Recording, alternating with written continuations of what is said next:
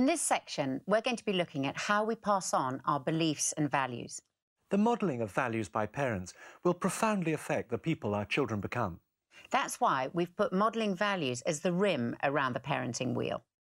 Our values affect our priorities in life, where we expend our time, our money and our energy, and what we hope to achieve. So, it's worth considering whether we're living out what's most important to us. There's a difference between having notional values and real values. Notional values are what we may consider important, but don't live out. For example, I consider taking regular exercise very important for my health and sense of well-being. But if I didn't take any exercise for several weeks, then it's only a notional value. Equally, we may think that honesty is a high value to hold. But if our children frequently hear us telling white lies, they'll notice and they'll grow up thinking that honesty is not that important after all. It will only be a notional value. Or we may place a high value on people taking responsibility for their actions. But if we fail to own up to our own mistakes, our children won't think they need to take responsibility for theirs. While as parents, of course, we want our values to be imparted to our children, that has to happen through a process. Now, it isn't a question of just giving parents an instruction pamphlet on how to transfer your values.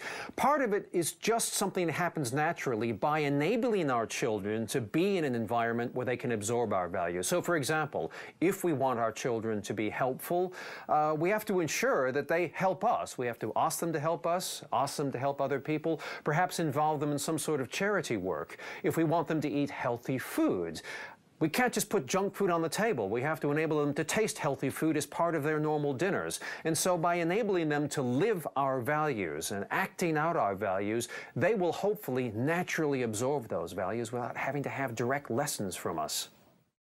When we have children, it's a good time to ask whether we're living by the values we consider important. One important value for us was the relationships our children will build with our wider family, all of whom live 500 miles away in Scotland. It took a lot of energy and money visiting grandparents and cousins during the school holidays, but the result is that they all now have close and strong relationships. So one of the most exciting things I've done with my daughter was to arrive as a surprise for her great-grandmother's 100th birthday, which was a fantastic celebration and really helped to emphasize to her the importance of our wider family. We want to go on now to look at where our values come from and to see how they're informed and influenced by our core beliefs. Everyone has beliefs, whether or not they're religious beliefs. For some, these beliefs will be thought through and can be articulated. For others, they'll be more unconscious beliefs that they've been brought up with or have absorbed from the culture around them and have never questioned. The fact is, as parents, we will pass on our core beliefs to our children, consciously or unconsciously, whatever those beliefs might be. For us, it's our Christian faith that has shaped our family life and has been at the heart of the values and beliefs we've sought to pass on to our children. Our beliefs will make a difference in a number of other areas, such as answering our children's searching questions. All children will have big questions that they put to us. Questions about the meaning of life. What happens to someone who dies? Why is there so much poverty and injustice in the world? And tricky questions about God. One young child asked his mother at tea time, "Where is God?" His mother replied, "God is everywhere." "Is God in this room?" asked the child. "Yes, darling." "Is God in my mug?" "Yes, darling." The boy immediately put his hand on top of the mug and said, "Got him."